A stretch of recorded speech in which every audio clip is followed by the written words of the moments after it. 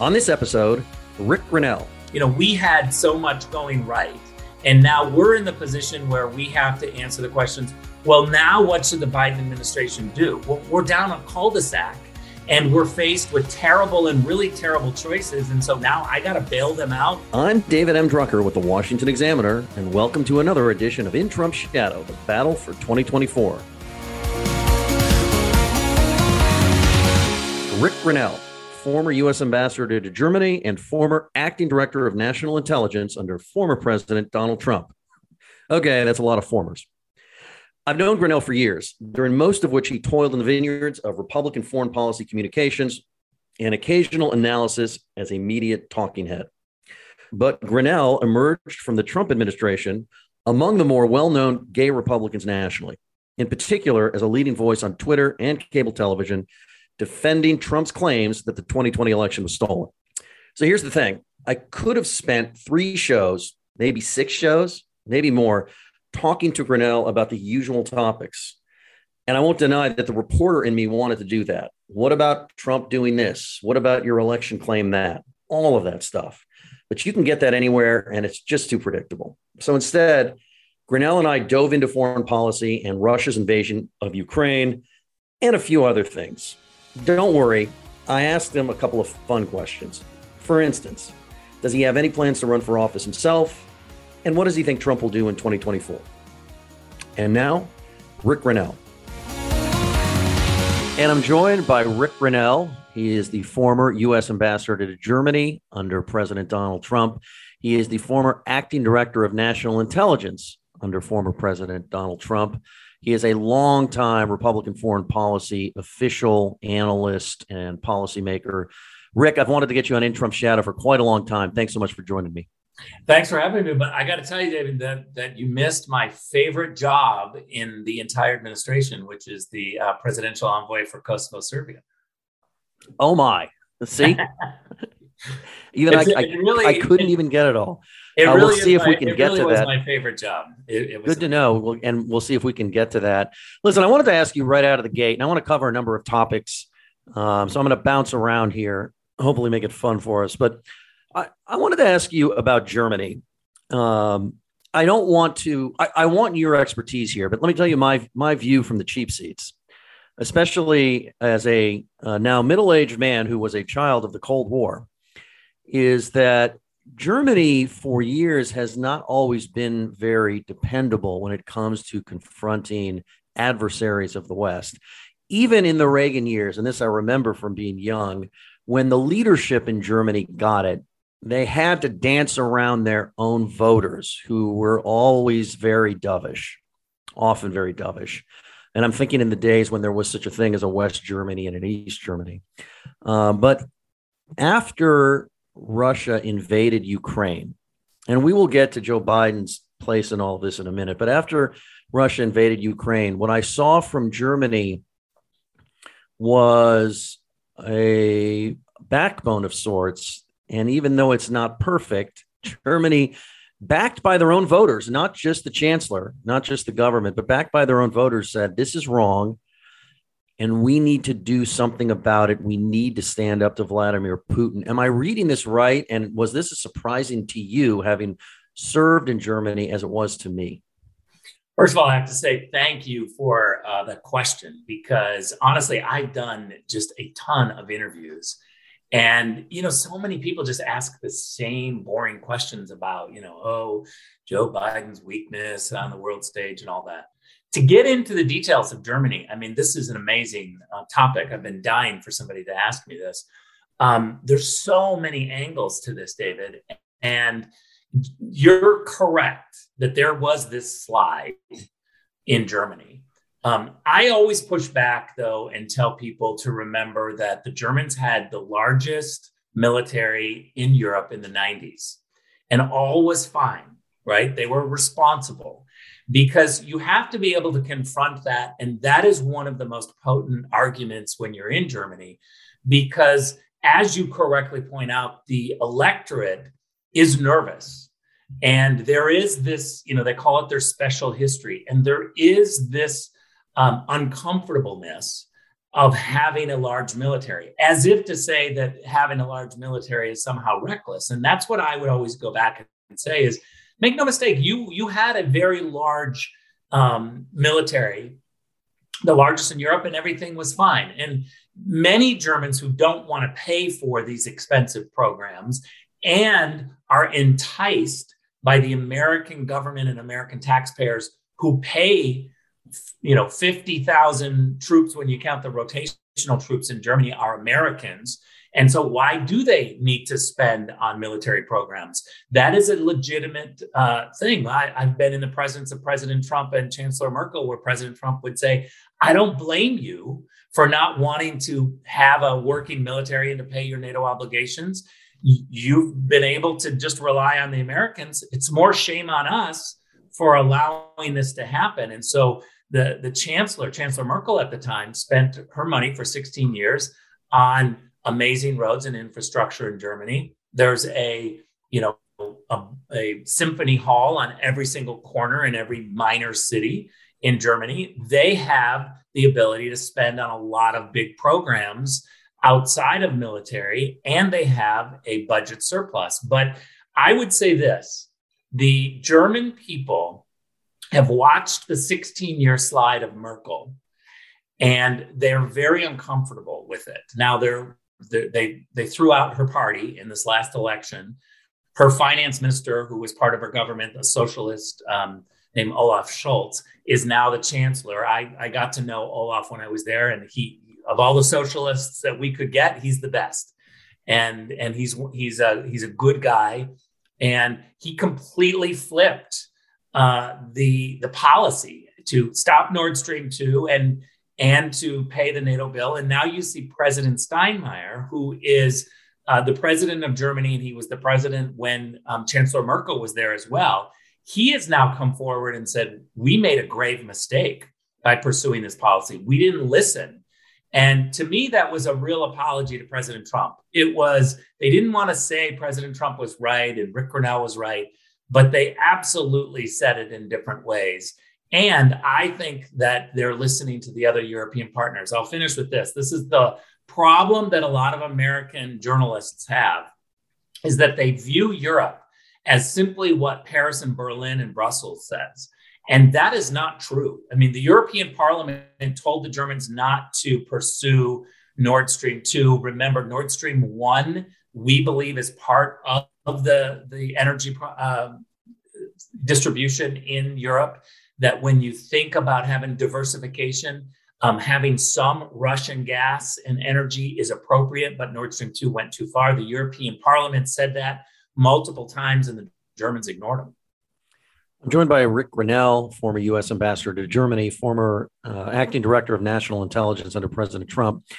I was also pleasantly surprised, and I wanted to ask you this question in this way, by Europe generally responding to Putin's aggression with some backbone and real opposition. Now, as you know, Europe is not as homogenous as, Americans like to think, and we don't pay attention to international news as much as we should, in my opinion.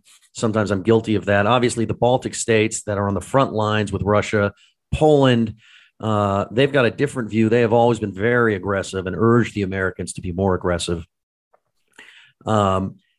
It seems to me that Western Europe, who I would have expected to tiptoe around Putin after the invasion, at least that's what I expected, rhetorically and in some cases with action and policy, responded rather forcefully, such that the criticism that President Biden has gotten here at home, including from some Democrats, is that we're lagging behind the European response and that we need to be more out front. But I'm wondering, given that historically the U.S. tends to get its ass in gear one way or the other, whether because we have a new president or the current president, realizes that it's necessary or that there's political pressure to get our rear end in gear.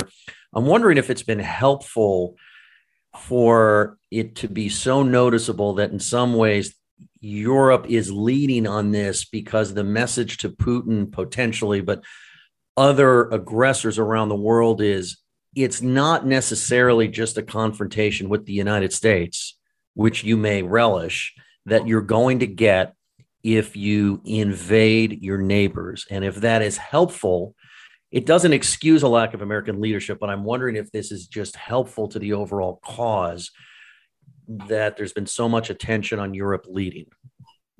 So I guess I've spent too much time there and have a different sense, because I think there's a huge frustration in Europe that they waited way too long. And so there's not a celebration of like, we're doing, a lot of great things. I was on Twitter tweeting out this Belgian politician yesterday who was really taking it to the Germans and saying, you currently are not doing enough on sanctions. You currently are still part of the problem. Now, you've got President Steinmeier apologizing. You've got the Germans saying we got to catch up. You've got this celebration that the Europeans are doing more. But I have to tell you, within Europe, the debate is the Germans are still the problem and they're not doing enough. Now, look, I'm not sure that we would be in this position if Chancellor Merkel was still there. I don't think that she would have ever given up on this idea. And remember, too, that she got rid of nuclear energy. She pronounced that they're going to get rid of coal and really put herself and the German government and the German people in a box to have to rely on Nord Stream 2 because, and this is key, because Chancellor Merkel saw the rise of the Green Party in Germany and she didn't want to lose power. So she was triangulating their issues. Because every single time there was an election, the Greens were about to come up on her. There was a debate of whether or not the Greens would take over. And for Americans, you have to remember that the Green Party in Germany is not like AOC, the Green New Deal. The Green Party in Germany are largely suburban women who are wealthy and really sick and tired of the quality of life issues for their kids. And so this is a powerful group. And now the Green Party in Germany runs the foreign ministry and the defense ministry. You think about that. The face of Germany on the outside is the Green Party and the Socialist Party who have the chancellorship. So I think that the debate is a little bit about the Europeans getting frustrated and, of course, Biden being way too weak and they have to do something because it's their neighborhood. Is it helpful that we can talk about the Europeans wanting to be bolder in confronting Putin? And when other adversaries of the West, like China, see this as not simply an American response, but in some cases a European response that has been more aggressive than Washington's, even though... No question about it. And that's kind of what I was getting at. No question about it, because you have to remember that, the Chinese are I spent 8 years at the UN and inside the Security Council dealing with the Russians and the Chinese. So I got to know their tactics really well. And the Chinese are fantastic at watching the situation and then going around the back door to manipulate everything and pretend like they're not part of that crisis. They did it in Iraq and Afghanistan. They've done it with Iran, and now they're doing it with Ukraine and with the Europeans. Herein lies the problem for the Germans, right? This Belgian politician who was calling out the Germans saying, you're not doing enough on sanctions. This is the fundamental problem of the Germans, is that they just want to have a foreign policy like Switzerland, and they want to sell cars to everybody. So they're in Beijing selling cars. They're in, Tehran and wherever they can sell cars, they want to sell cars. And so in the Chinese see the European squeeze, as you point out, and they think, gosh, we certainly wouldn't want sanctions on us. So when the Europeans step up and begin to police their own neighborhood, allies doing more, which is an America First principle, I think it does send a very strong message to the Chinese that there would be a price to pay if you were publicly with the Russians too much. Okay, let's talk a little bit about President Biden's leadership on this. And let me just ask the question this way, because I've been interested to hear this from conservatives and Republicans rather than rehashing the past, which we could do endlessly. What else should President Biden and his administration, the things that they have in their control, be doing now to counter Putin and Russia that they're not already doing? Resigning. Okay, he's not going to resign. Honestly, David, this is, I know that people are frustrated about this. I've moved into the pissed off phase because now suddenly, we had so much going right.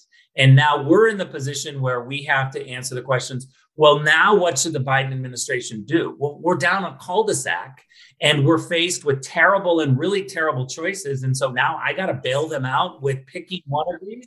Well, you don't have to bail them out. Hold on here. First of all, look, if President Biden resigns, you get Vice President Harris. If she resigns, you get Speaker Pelosi.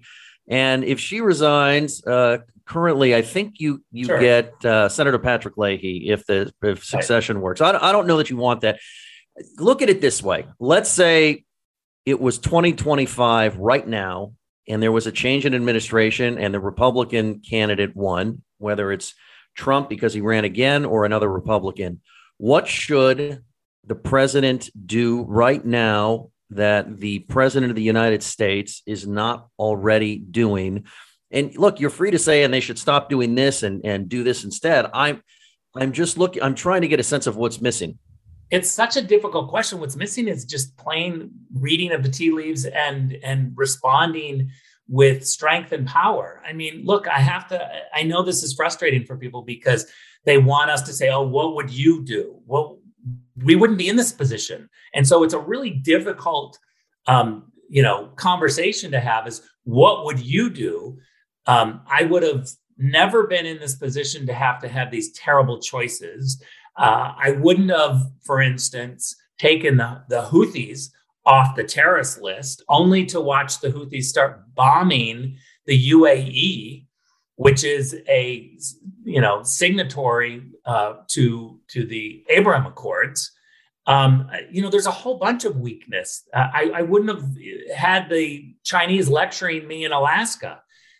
All of these little things, the pullout in Afghanistan, all of these things led to this moment where, Biden messed up 3 or 4 times. And I know we keep talking about this and everybody knows this, but, in a world where we didn't have an invasion by Putin, right?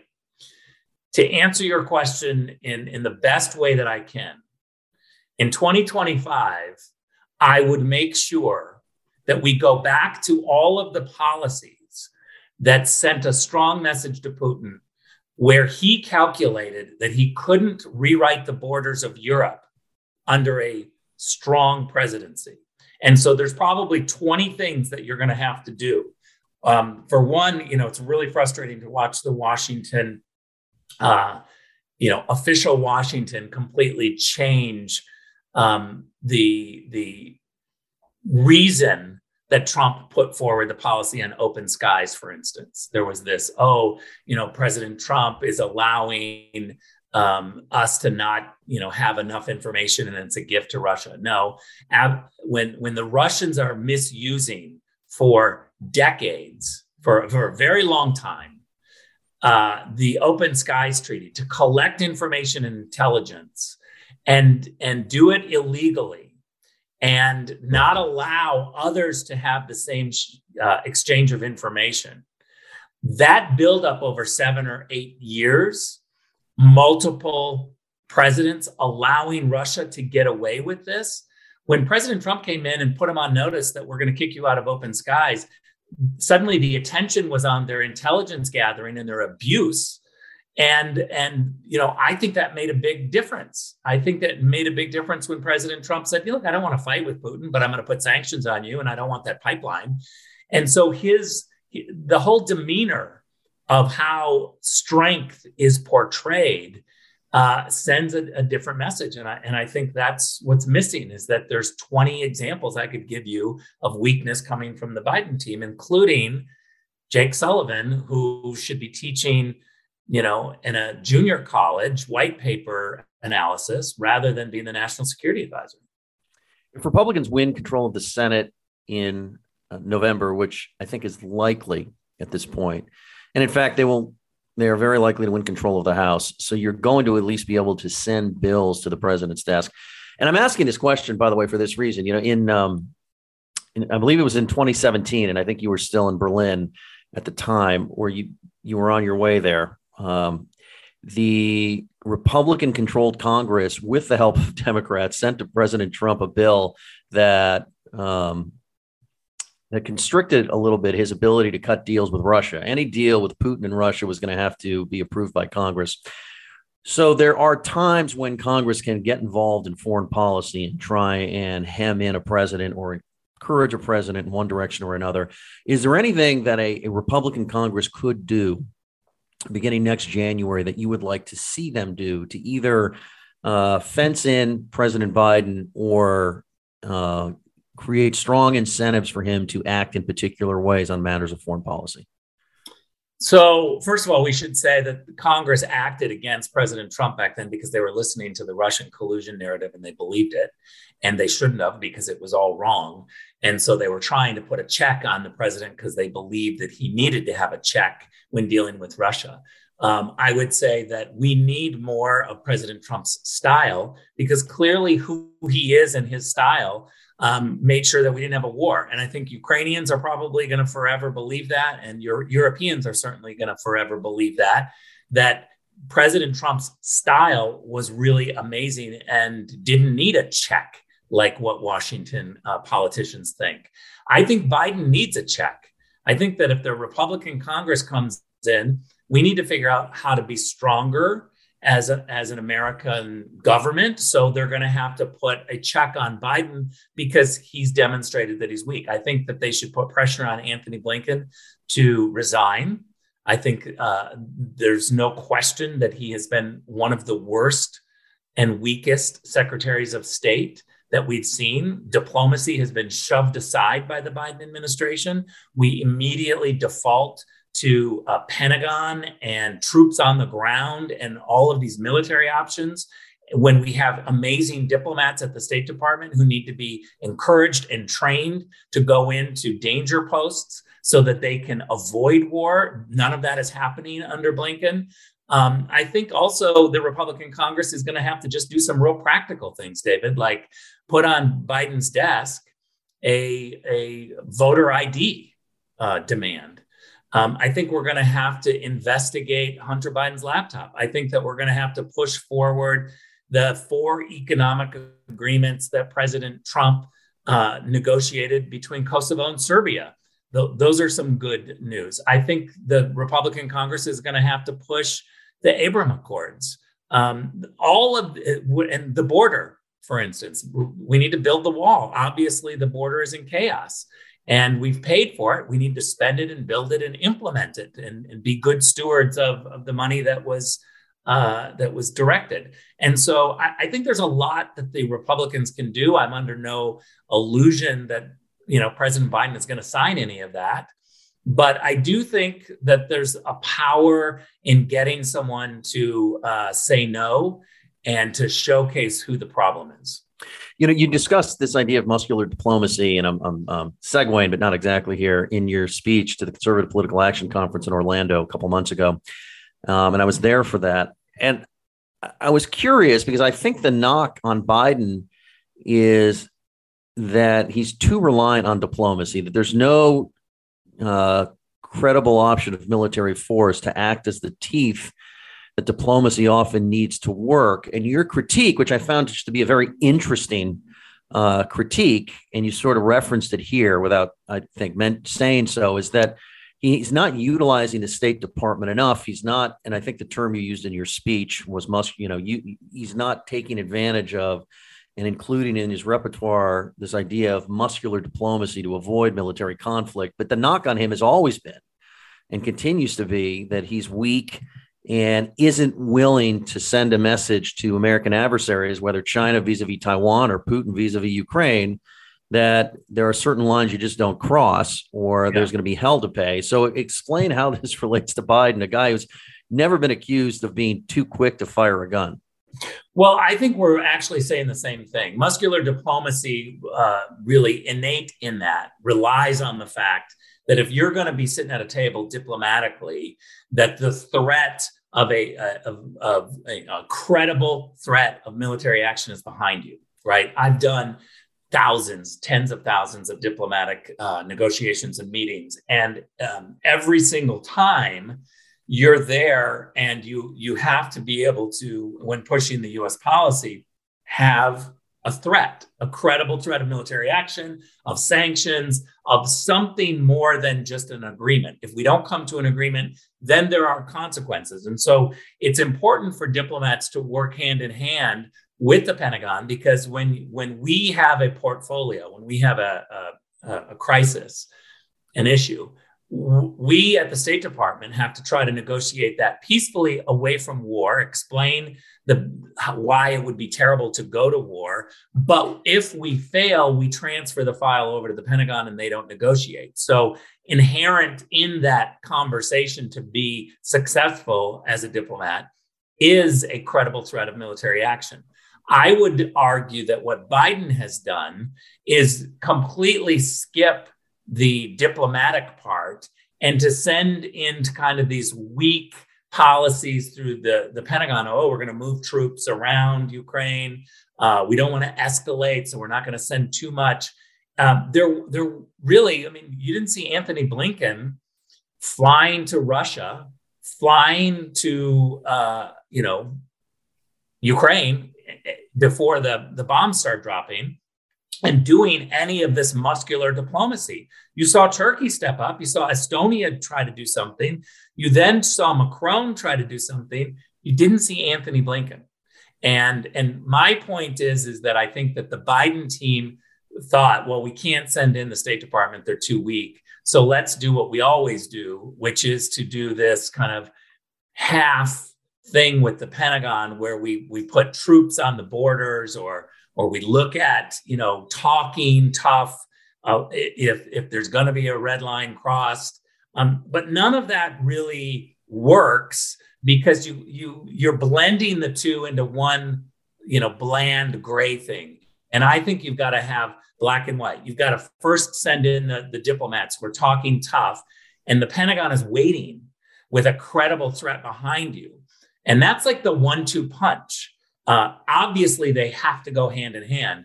And instead, we didn't do military action. We didn't give them, any military hardware that they really needed. And we didn't do diplomacy. We did kind of this gray thing in the middle with no consequences if there was a failure, because we took out the backstop, so to speak, that the diplomats usually use.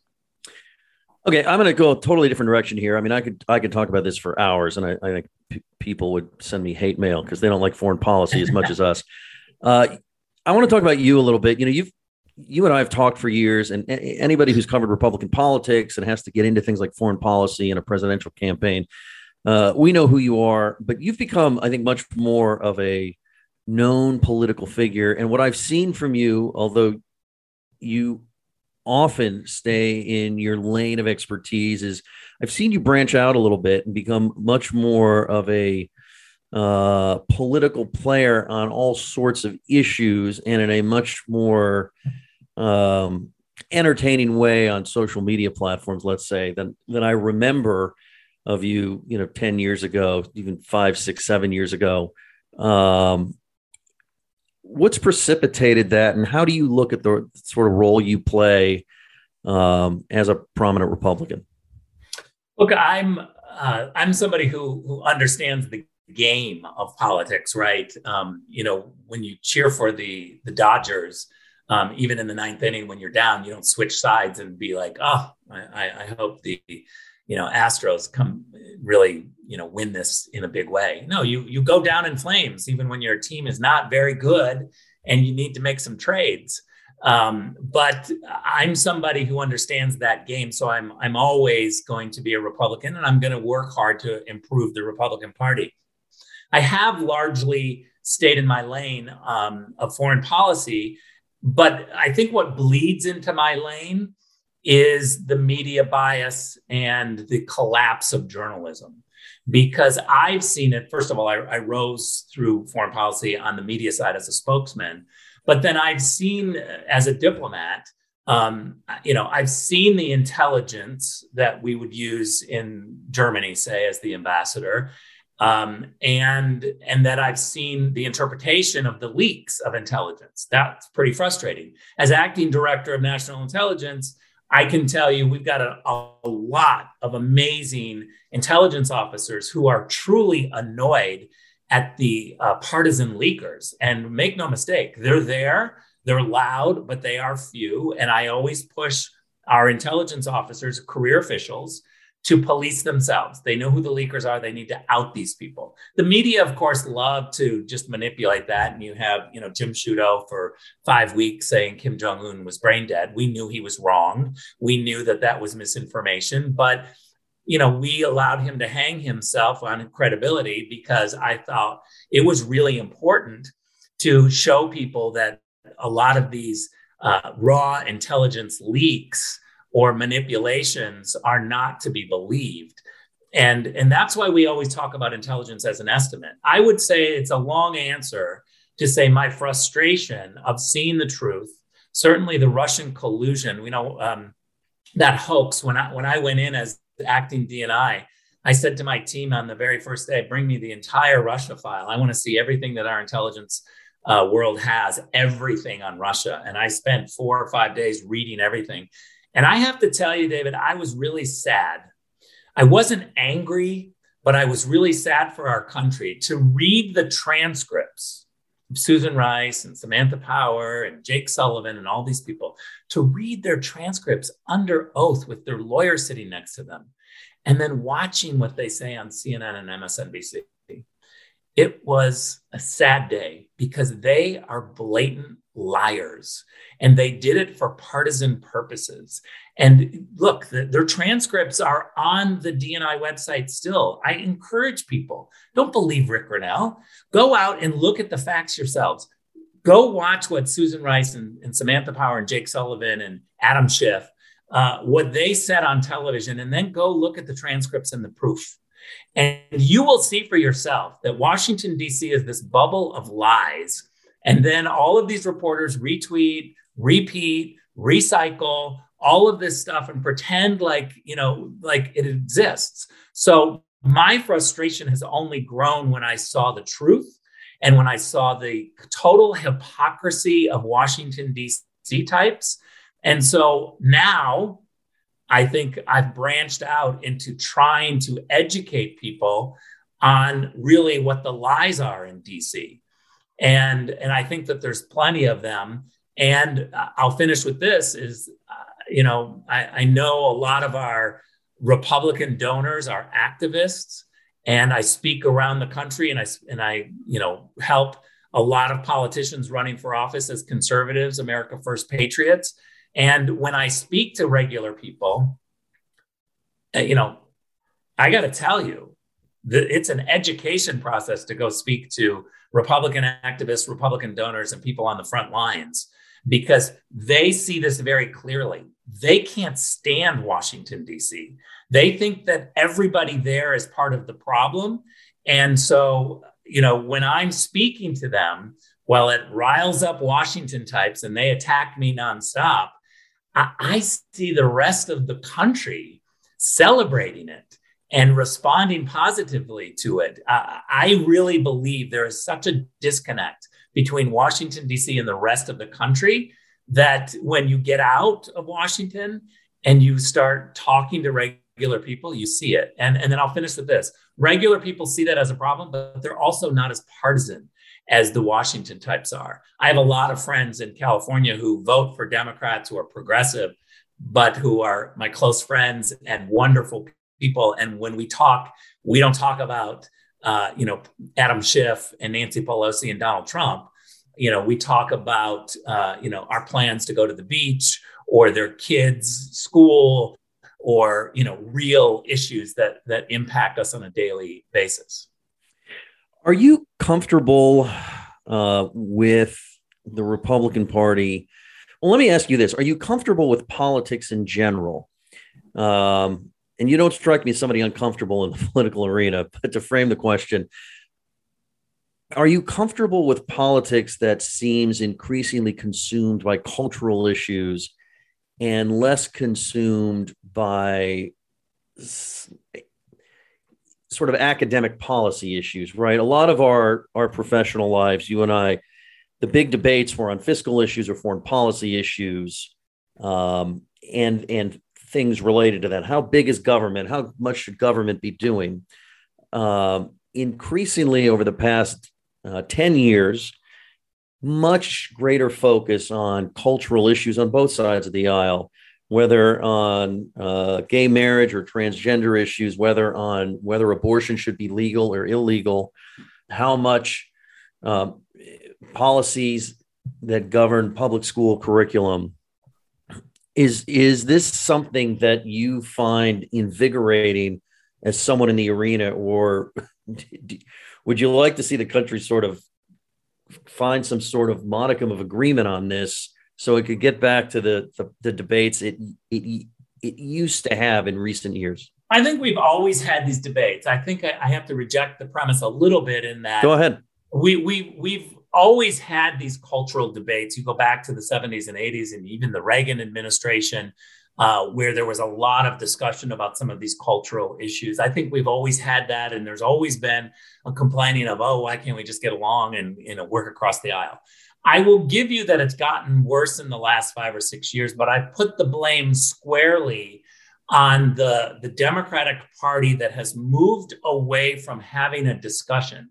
Instead of being able to sit in a room and listen to the other side and then getting your turn to respond, now we have a Democratic Party that cancels people, that calls you a racist, sexist, or a homophobe, one of those three. Everybody on the right is one of those three. So you got to get really used to the fact that in today's world, when you discuss anything with someone on the other side, you are either racist, sexist, or homophobe. Those are just the labels. As soon as you can get really comfortable with being called names and want to push through in the discussion, you're going to do much better. What they rely on is the shrinking of conservatives when you label them as somebody who is misinformation or racist, homophobe. What I would like to do is to get back to the place where we're allowed to have real discussions without canceling the other side or running out of the room with your fingers in your ears because you can't listen to the other side. I will say this: what's happened to our universities and now trickling down to our high schools is atrocious, and it could bring down the United States, because we have the David Axelrods of the world are now running all of the University of Chicago Institute of Politics discussions. There's literally not a discussion going on.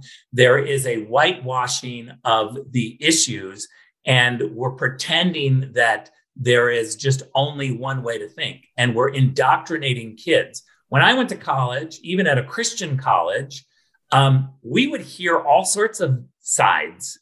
We would hear from atheists or other religions, and then we would get to decide, because our teachers were unafraid of what they felt the truth was.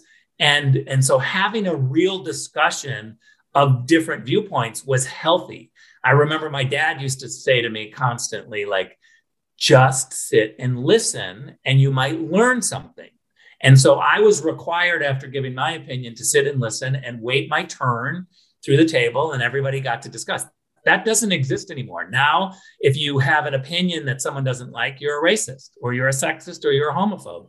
I put this squarely on the Democratic Party trying to do things like, if you want an ID to vote, if you call for that, then you must be a racist because you're trying to get Black people to not vote. That's not healthy for the public square. That is directly on them. I'm talking to Rick Grenell, former top official in the Trump administration. All right, Rick, I'm about to let you go, but two questions, one for you, one for me. You dabbled, first you're the guest. Guests go first. You dabbled, or at least people encouraged you to run for governor of California in the recall last year. You ultimately decided against it. But I wonder if that whole thought process got you thinking, aside from it being California, and I don't know how a Republican wins anything except in a gerrymandered House seat. If you thought about, which I don't even say pejoratively, I mean, at least we know who's responsible for a drawn seat. You don't like it, you can vote him out. That's my soapbox for the day. Have you given more thought about running for office, or do you like the role you are in? And clearly, you're a young man, and there will be more Republican administrations that you can serve in. Yeah, I don't see myself running for public office. It's just not, something in me. I work really hard for people that do it, that step up. I don't know. I could say a whole bunch that would probably get me into trouble of why That's I don't why want I'm to here. do it. But I think the reality is that I respect the people that step up to do it because it's messy and it's, it is public service, but it's certainly not, I think, something that I seek or want.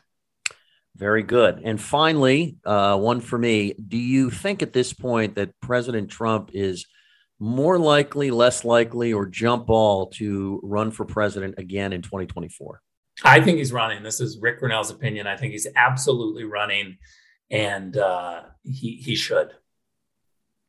Rick Grenell, former U.S. ambassador to Germany, former official at the United Nations for the United States, a former acting director of national intelligence under President Trump. And what was that? Your favorite job was? Presidential envoy for Kosovo-Serbia negotiations. We'll have to get into that next time. Rick Grenell, thanks so much for joining us on In Trump's Shadow.